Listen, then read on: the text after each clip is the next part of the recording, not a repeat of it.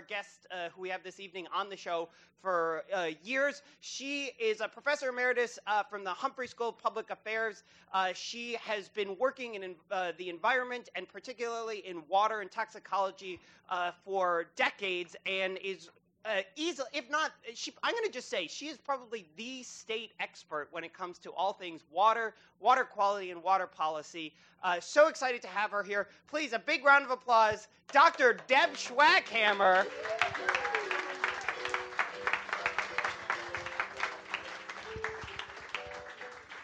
That's good. Thank you, Dennis. All right.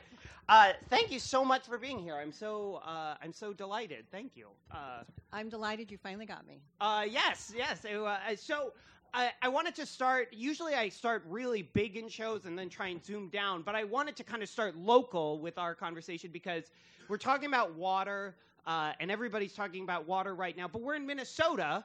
And so really, we're fine. And so this is just, we should talk about the problems that everybody else is having and how we can lord it over them. And someday, it'll be sort of like, have you seen the movie Tank Girl? Where there's like 4 people in the audience who've seen that. Where there's a world where water is the most precious resource and everyone is fighting and blowing each other up over it. And we will be the overlords of the rest of the world here in Minnesota. In that scenario is my theory. There are 2 things wrong with that theory.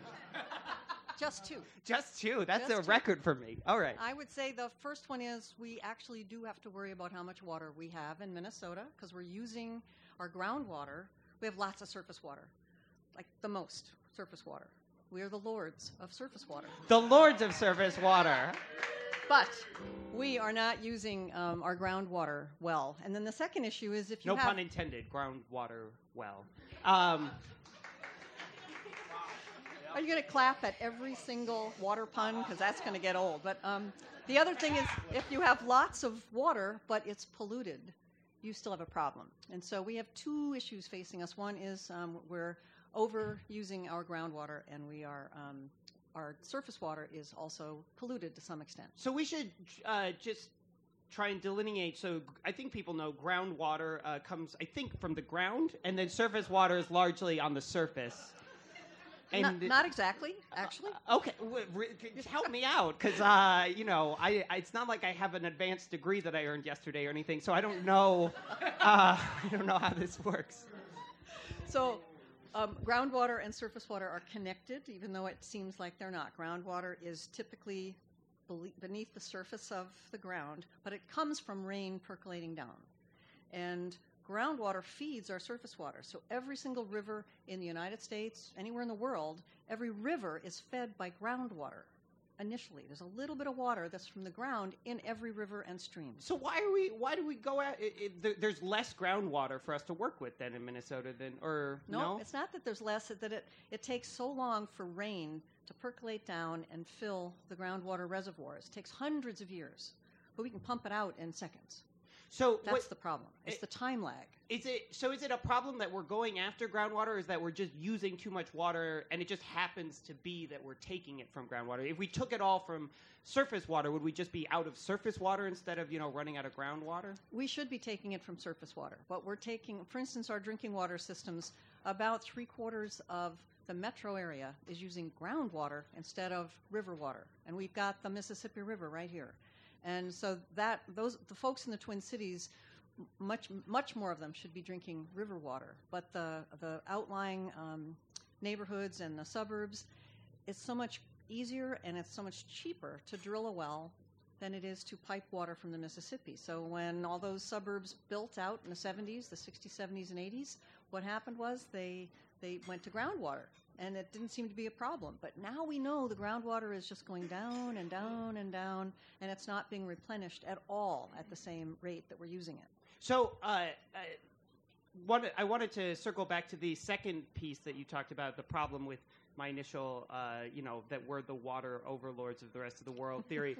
And it's the pollution piece. And just to try and push back on your pushback, we're at the head of the Mississippi. So if we pollute the water, isn't that, Mississippi's problem? We're fine up here, right? You could take that kind of selfish attitude, sure. You could say, You know, yeah, it's our water to begin with, and it's clean because our water comes from the sky. Minnesota starts with clean water completely. It's really cool. We're the only state that does. And then we export down the Mississippi. We export dirty water down the Mississippi. We export to the Great Lakes, and guess what? The Duluth Superior Harbor is one of the most polluted in the Great Lakes. And we discharge up the Red River of the North all the way up to Hudson Bay, and that's polluted from us. And so I think some folks might know, but let's just sort of draw it out. What is it that's causing all that pollution? What are we doing? There's a lot of things, but the biggest problem in the state is excess nutrients, too much phosphorus and too much nitrogen.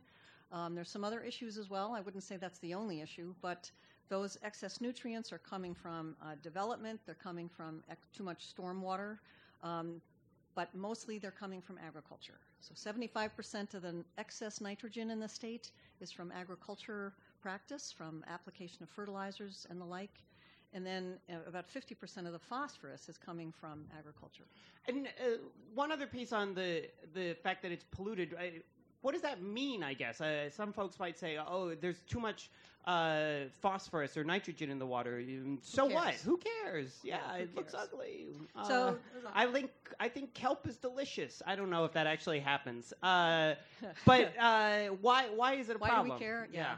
So too much phosphorus, certainly there's an effect on how things look and smell. So when you in August, when your pond or your lake or the chain of lakes is kind of green looking and they say don't swim in the water and you wouldn't want to touch it anyway, that's phosphorus.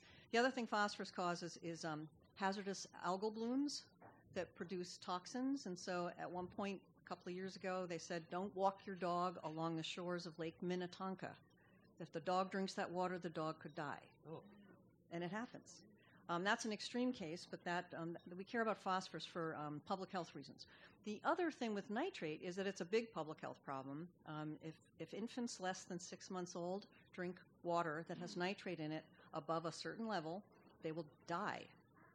They won't just get sick. They will actually suffocate and die. They don't get the complicated why, but that's what happens. So we have laws that say you cannot have nitrate in your drinking water above a certain level to protect children. And unfortunately, private wells aren't regulated by anybody. And there's hundreds, if not thousands, of private wells in Minnesota that have water concentrations of nitrate above that limit. So it is a problem. How do we know that they do? Did you check? Yeah. Yes, with my 3,000 water kits. Yeah. No. The State Department of Agriculture has been doing a study for the last 3 to 5 years where they're getting permission to test water from mostly vulnerable areas where farming is, and they actually go and they ask the farmer, "Can I test your water?" And the farmer says yes, and they test it and they say, "Oh, whoops, you're going to be a red dot on our map, not a green dot." So. Oh, and I hope they tell the farmers then what that means. You're a red dot, and they're like, okay, it's Christmas either way. There's other stuff in our water, too, that I've heard you talk about beyond the things that come off it. And I think that this is actually really interesting to talk about in some ways because a lot of these chemicals that you've talked about, we don't know exactly what some of them do. Is that correct? Right. So I would say another big problem in the state is the presence of, we call them contaminants of emerging concern. That's such a delicate term. Like they're an emerging concern, not fully concerned yet, but it's emerging.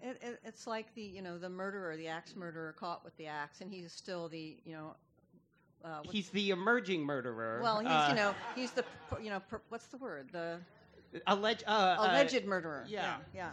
So it's the alleged chemicals, but attempted homicide. Yeah. So these chemicals, we don't know enough about them to regulate them. We know they're bad in certain circumstances. We know that they have bad effects in animals and mice and fish. We don't actually know what the impact is on humans just living in the environment, being exposed to these chemicals. And they're in our drinking water. They're in our lakes and rivers. And do we know where they come from? Or they come from everything. They come from Good. the plastics nothing to in worry the chair. about, folks. They come from food containers. They come from makeup. They come from cleaning products. They come from almost every consumer good has some degree of these. And, of course, pharmaceuticals themselves, over-the-counter drugs and prescription drugs are in our water. And you said that we don't There's know. a joke in there for sure, guys. We don't know what they do to people, but we have an idea that they do certain things to fish. And what do we think? What are we finding that they do to fish and animals? Okay, here it comes. Okay. Cover your ears if you're under 21. So they cause sexual malfunction, and so they basically. I was waiting for him to take a sip. I was gonna spit gag, but I don't trust the first audience well enough. So they feminize male fish, and in some cases they take a fish and they make it both male and female and unable to reproduce. How is it? I mean, so I will admit, my scientific background is mostly from seeing Jurassic Park, but that's how the dinosaurs in Jurassic Park were able to reproduce, is they were both male and female. Reptiles. Those would be reptiles. Oh, and fish aren't. Okay. Fish lay eggs, and they need both a mom and a dad. Yeah. All right. Yeah. So the fish are man and woman at once, and to some extent, or else the male fish are simply become female. And that's a problem. It's a problem. Because then the fish can't reproduce. Okay. And we know this happens. We know this in the wild. We know this in the Mississippi River. Okay. Like here? Yeah, here. Oh, okay. That's nothing. There's something wrong with. No, there's something wrong with that. Not morally. It doesn't seem right. No, it seems like there's a lot of issues that are kind of coming together here, but they're all sensitive enough that I don't know how to digest. So I'm going to move emerging. on. Use the word emerging. It's an emerging issue of sensitivity. So, okay. So that looks really good. That does look good. So one last thing, and we on just sort of the science piece of this, we talk about. You mentioned, we have fresh water, we have clean water that we start with here in Minnesota. So if your entire science background were basically from a 6th grade Earth Science class and Jurassic Park, you would remember that there's that water cycle, right? Where you have water and it goes down the river and then it gets sucked up into the clouds, and then the clouds drop it again on a lake somewhere, and then that lake puts it back in the river, and it just goes in a big circle like this, right? And so that's just a natural cleaning system. And that's there's a batch of angels up there that are just scrubbing it clean and then put it back for us. Did you learn that from Jurassic Park? Yeah. So that cycle is sort of somewhat true. We'll let that go. Okay, good. It's only an hour show, so it's global. So the water comes from the ocean, travels 50, it travels halfway around the world. Then it rains, and that water goes another 1,000 miles into another ocean. I mean, it's a huge cycle. It's not like just over Minnesota. Could we make it just over Minnesota? Has anyone looked into that? A fair amount of investment, I think. Okay, so you were a professor at the Humphrey School for a very long time, and you've worked in sort of the policy sphere for a while. So talk to us a little bit about here in Minnesota. How is Minnesota doing policy-wise with addressing some of this stuff? Are we good? Are we not so good? Are we at least above average? Garrison would blush. We're actually leading the nation. There we go. That's more bragging than we're comfortable with. But exactly. But I'm from the East Coast originally, so that's no problem.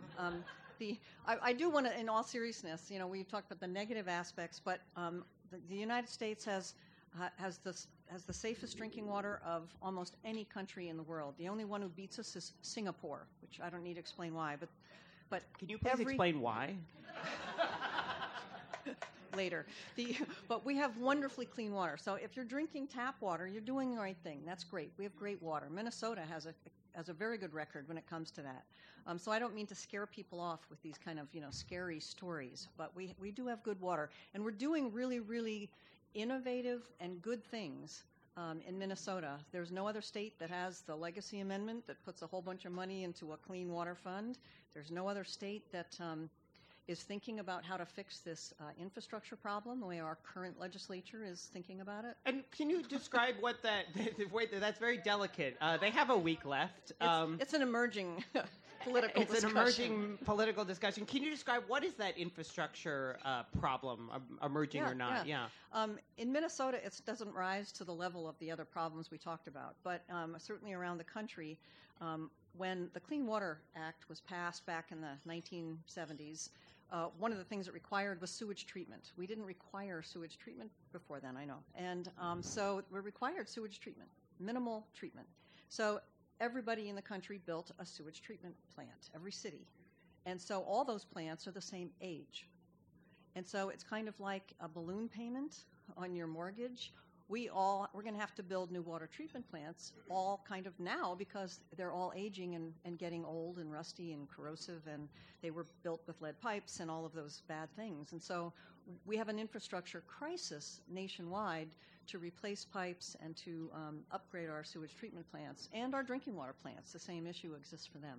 And that's why it's suddenly a big issue. So at the national level, the price tag to fix things would be $10 trillion with a T, trillion. And in Minnesota, it's about 10 billion. This seems like a deal.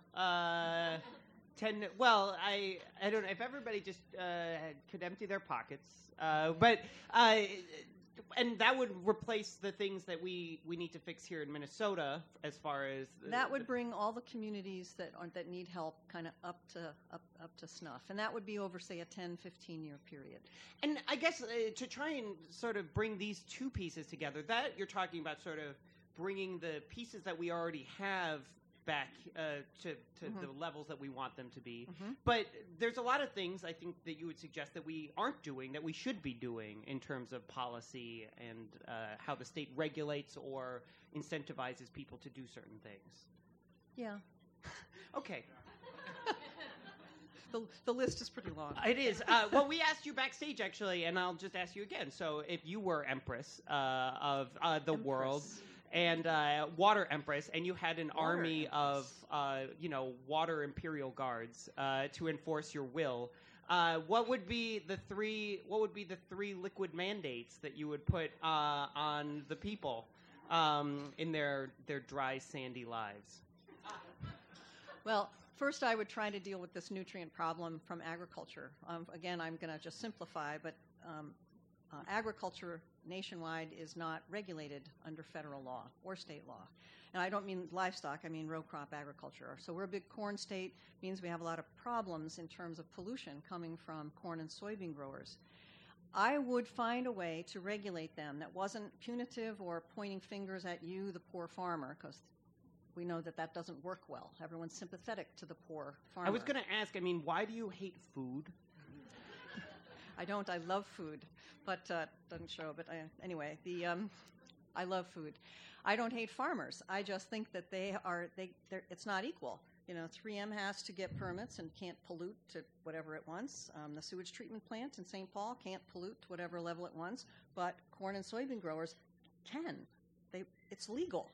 And it's not that they want to pollute or that they hate water. It's that they can. And it's part of their bottom line. So you can't just punish them because we eat their food, and it's complicated. Who's going to pay? But if I were Empress, I call it a speed limit. I would basically say, you as a farmer, if you're doing the right things, you're not going to pollute above a certain level, fine. You just go about your business. But if we find, using my guard of, Liquid Guard? Yeah, Liquid Guard. My magical water army could figure out what they were polluting, and if you were above that, speed limit, we'd nail you. And how would you even know, though, if they were above or below that speed limit? That special guard you keep talking about, that's right. The army. No, you'd have to do measurements. You would have to figure out a paradigm that worked. In all seriousness, it's possible to do. It would take a lot of work to implement, but basically, the farmers that are doing the right thing, that's great. They shouldn't have to fill out paperwork. They shouldn't have to do anything. But the guys because it's probably a small percentage that are bad actors, get those guys off the streets, out of the farming. The last session in the legislature, we had a buffer crop initiative, yes. But that didn't happen. I was wondering, can you just explain what the science behind that was, and then sort of what it would mean if we have that, and what it means that we don't? Well, we do have it, sort of. Do have Yeah. sort of. Sorry, yes, Yeah. sort of. No, it's all right.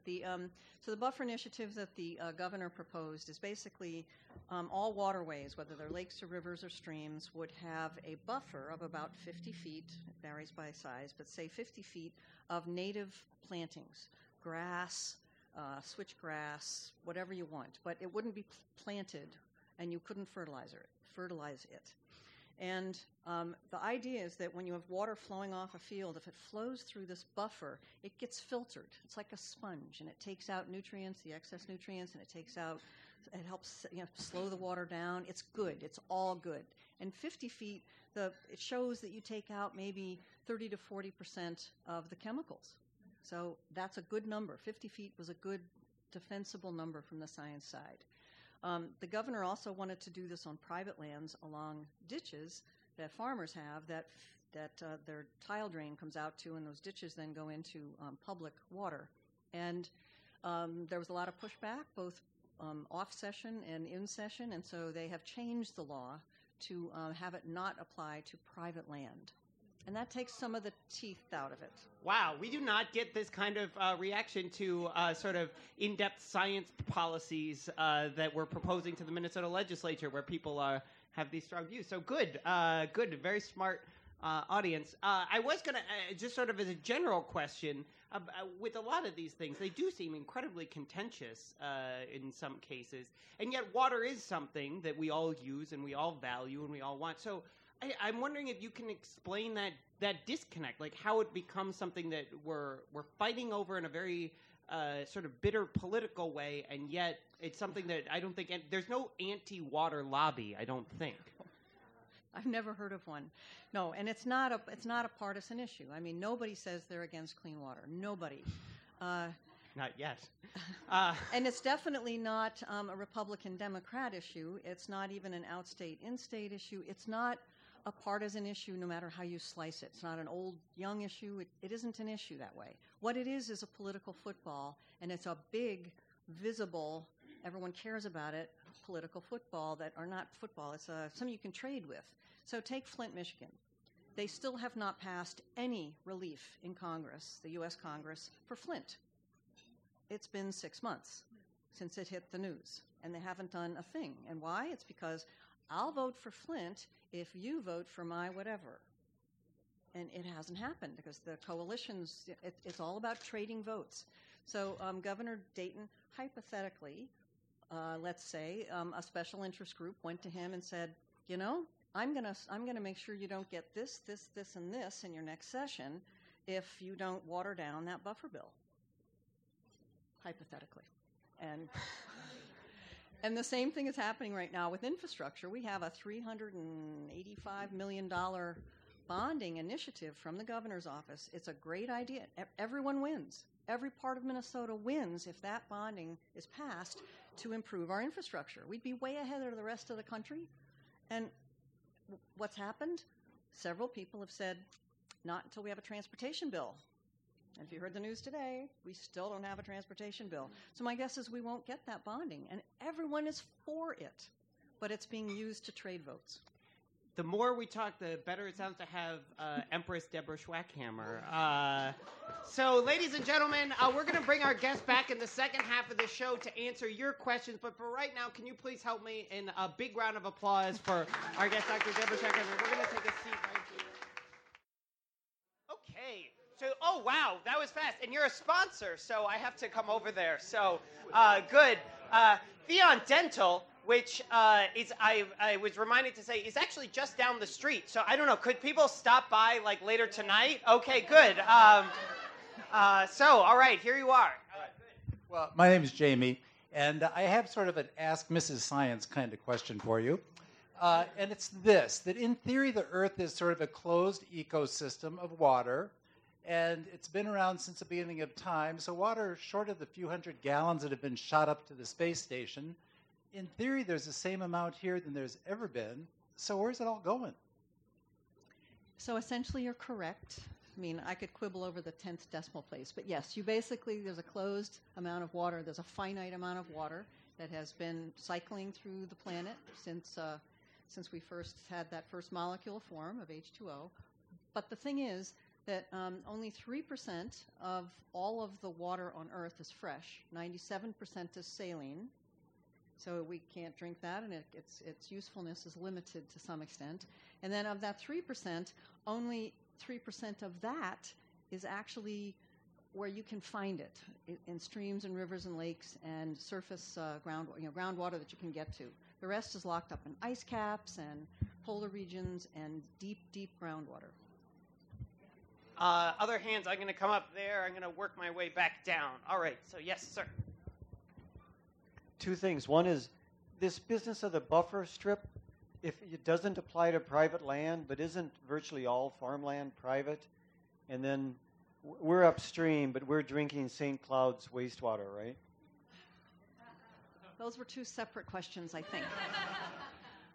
In terms of the first question, the agricultural question, yes, but the water flows to private streams, for instance, but then it flows into public water eventually. And so the thought is that at least you'll get the buffer benefit when that water reaches public ditches and public streams. It is what it is. In terms of the other one, you're absolutely right. You are drinking St. Cloud's cleaned wastewater, and everyone downstream of Pig's Eye they hate when they call it that. St. Paul treatment plant is drinking water that is coming from that plant. But I'll tell you, those treatment plants are producing very clean water. It's remarkable. One of the things that bothers many Minnesotans that understand the water cycle is that we go to great expense to collect all this sewage water. We clean it to incredible levels of cleanliness, and then we put it in a river, and it goes downstream. We never get the benefit of having cleaned all that water at great energy expense, at great fiscal expense. Well, can I ask just a quick follow-up? And this issue of gray water came up a little bit, but I think one of the things that's interesting for a lot of folks is we use pretty much all water the same, right? Like it's more or less, the same water is in the sink, is in the toilet, is in the shower, is in your sprinkler. Has anybody that AC? Is there a reason for that, or is that would it make sense to do it differently, or is there a cost prohibitive reason? I've never been able to wrap my head around that. We do use water.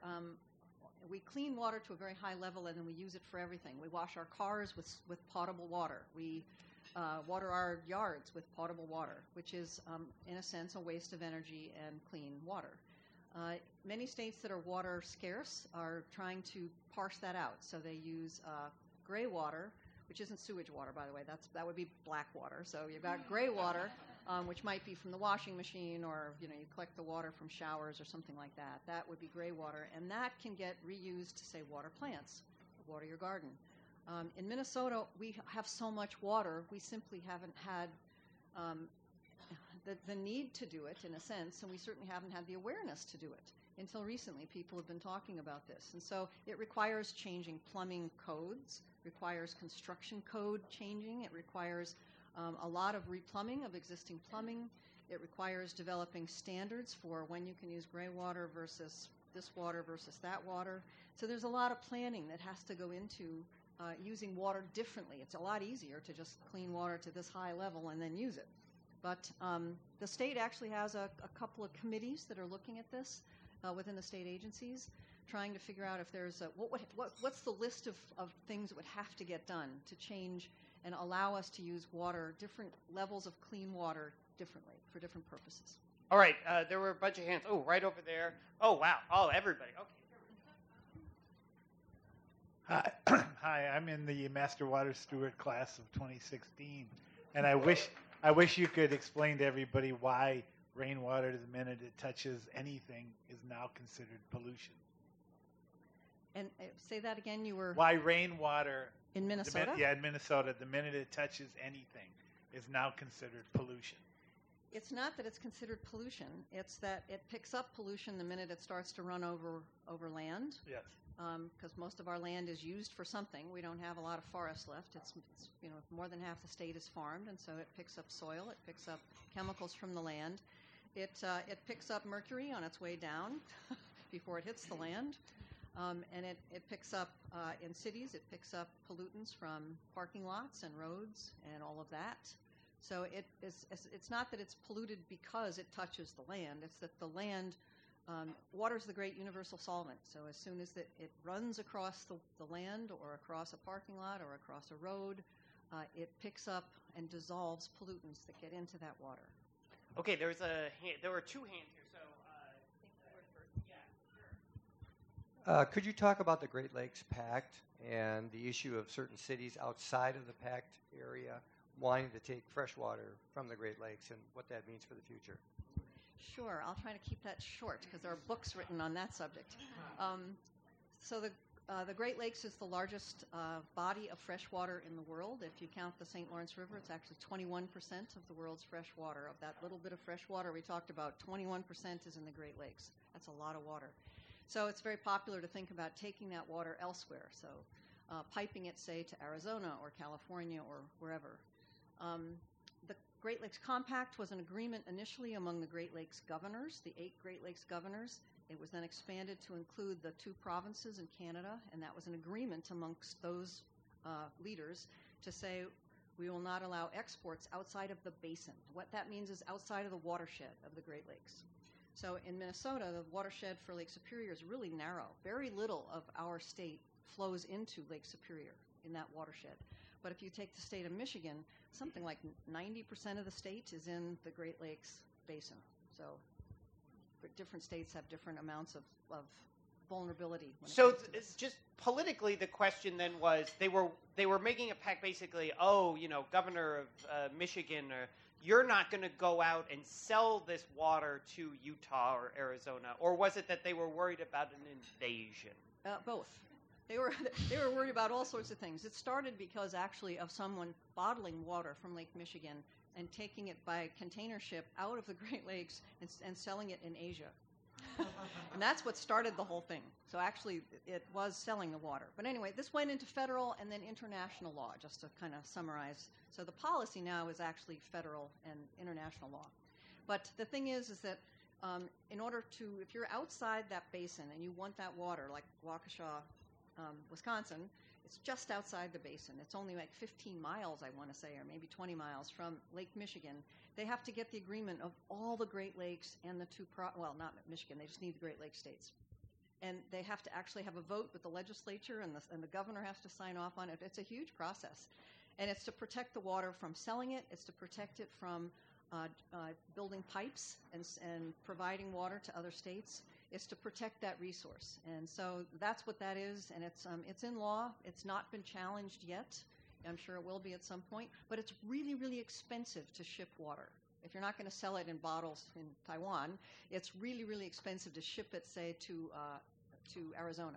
Oh, is that why Singapore has such clean water? Because they get it from Lake Michigan? Sure, okay. My 5th graders are studying water, and one of the things that we learned is about how cheap it is for companies to pump water from groundwater and then bottle it and sell it. Nestle does it in Canada, and they pay $7.13 for, I think it's 100,000 gallons, and they make $2 million. And so is there law, or I assume that's what, companies are paying pennies, pumping the groundwater and then making millions in plastic containers. Is there law, or is there a movement to stop that?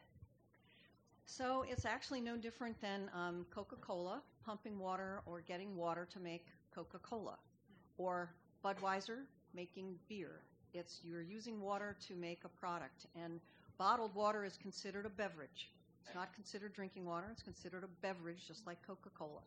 So Coke has a plant here, and they have a groundwater permit. They have to pay for that water. They have to clean that water. They have to bottle that water, and then they sell it for a fortune because consumers buy it. What can I say? We pay $500 for a football ticket. Consumers do what they do, and so you can't really outlaw with free enterprise. But it is considered a beverage. Bottled water is a beverage to be bought and sold, and so no, it's no different. Think of it as Coca-Cola. Okay, hands in the front half. Oh, look, it's nobody that's related to me. All right, here. I'm his father, and I'm glad that you finally noticed that I've had my hand up from the very beginning. Yeah, it never encouraged me. We're from Florida. one of our problems, we have enormous water problems, and Yes, one we of do. them, of course, is that we have legislatures and governors that are so asinine and stupid that they refuse to admit that there are climate problems. And one of them is we have a definite shortage of water. We have overpumping of water. What climate kind of changes do you see here in Minnesota? Okay, if I answer that question after the show, I need you to tell me how you came up with his name. All right, so that's a trade right there. Okay, so the long and short of it is that Minnesota is actually these mid-continent northern parts of the earth are actually experiencing more change than, say, Florida or, say, the Caribbean or Mexico.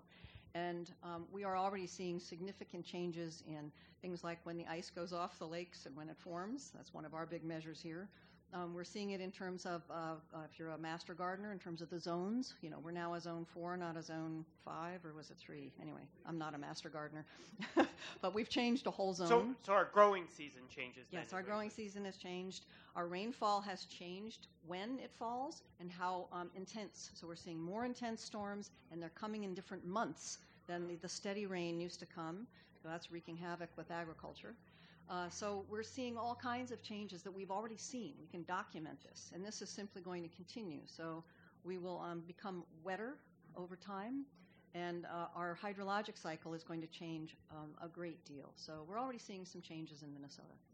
Okay, I have time for maybe 1 or 2 more questions. So I'll go. Oh, okay. You're right here. And I promise I'll come over there if we can. Yeah. John Waterman wrote a book called Running Dry about the fact that the Colorado doesn't reach the ocean anymore. And 20 years ago or so, Garrison wrote an article about sluicing off the Lake Superior and selling the water to the Southwest. And I was living in Tucson at the time, and I actually thought it was for real. But, I mean, are we going to see that in the future where people want to play golf down in the Southwest are going to want our water? I think you already see it. You're seeing it in California. You're seeing it in Arizona. And yes, the Colorado very rarely reaches the Baja. It's pretty crazy. The Rio Grande is also a problem, and we're supposed to share that with Mexico. We don't do a very good job with that. It's often dry before it gets to Mexico. But I don't think you're going to see piping of water from the Great Lakes. I mean, maybe in 5,000 years, and I can't even imagine what society would look like. It's just too damned expensive. It's cheaper for them to recycle water, and Arizona does a good job of that. It's cheaper to desalinate water. California is embarking on that road, as well as recycling. It's cheaper to conserve and not water those golf courses. So, I mean, there's a whole bunch of other options long before you build a big, giant sluice to Arizona from the Great Lakes, not to mention the legal battles. There are probably 50 years of legal battles right there. But imagine the water slide. All right. We are uphill. Yes, we're uphill. Actually, mine's a follow-up question now. I was wondering about desalination and whether that's actually going to become a viable, way to go if land resources are drying up. So in California, San Diego has built the largest desal plant in the United States. It's huge, and it's gone online, and it's going to supply, you ready for this? Wait for it, 7% of the water needs of San Diego.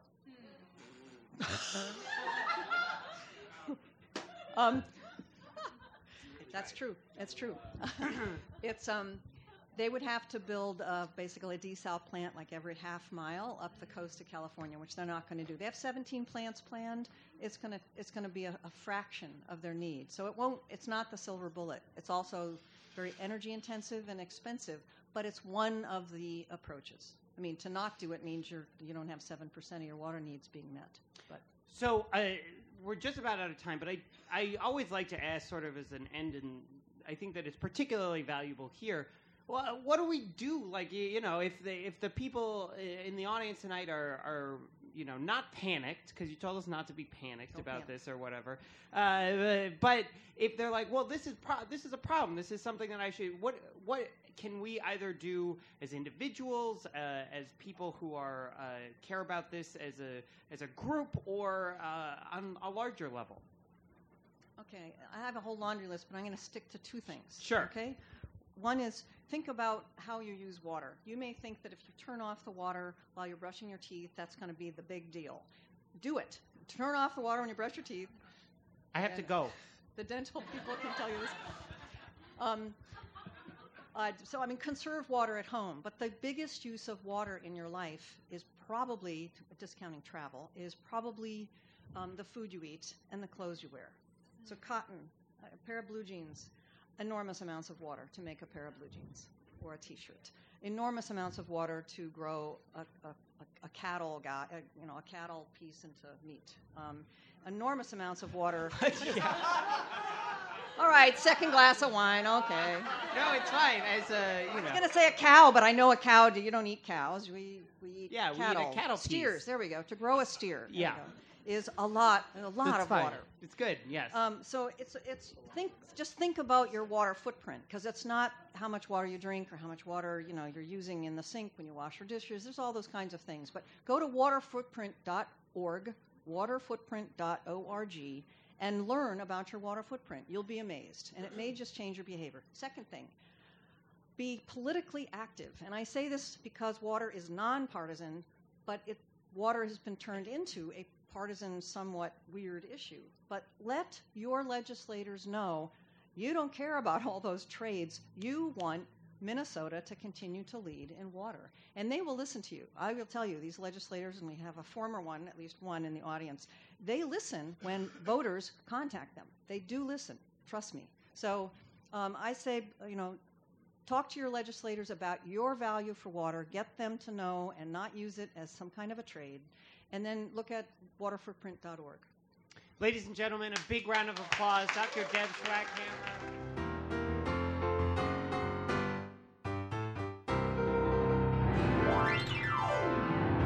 Thank you for listening. The show was recorded live at the Bryant Lake Bowl in Minneapolis.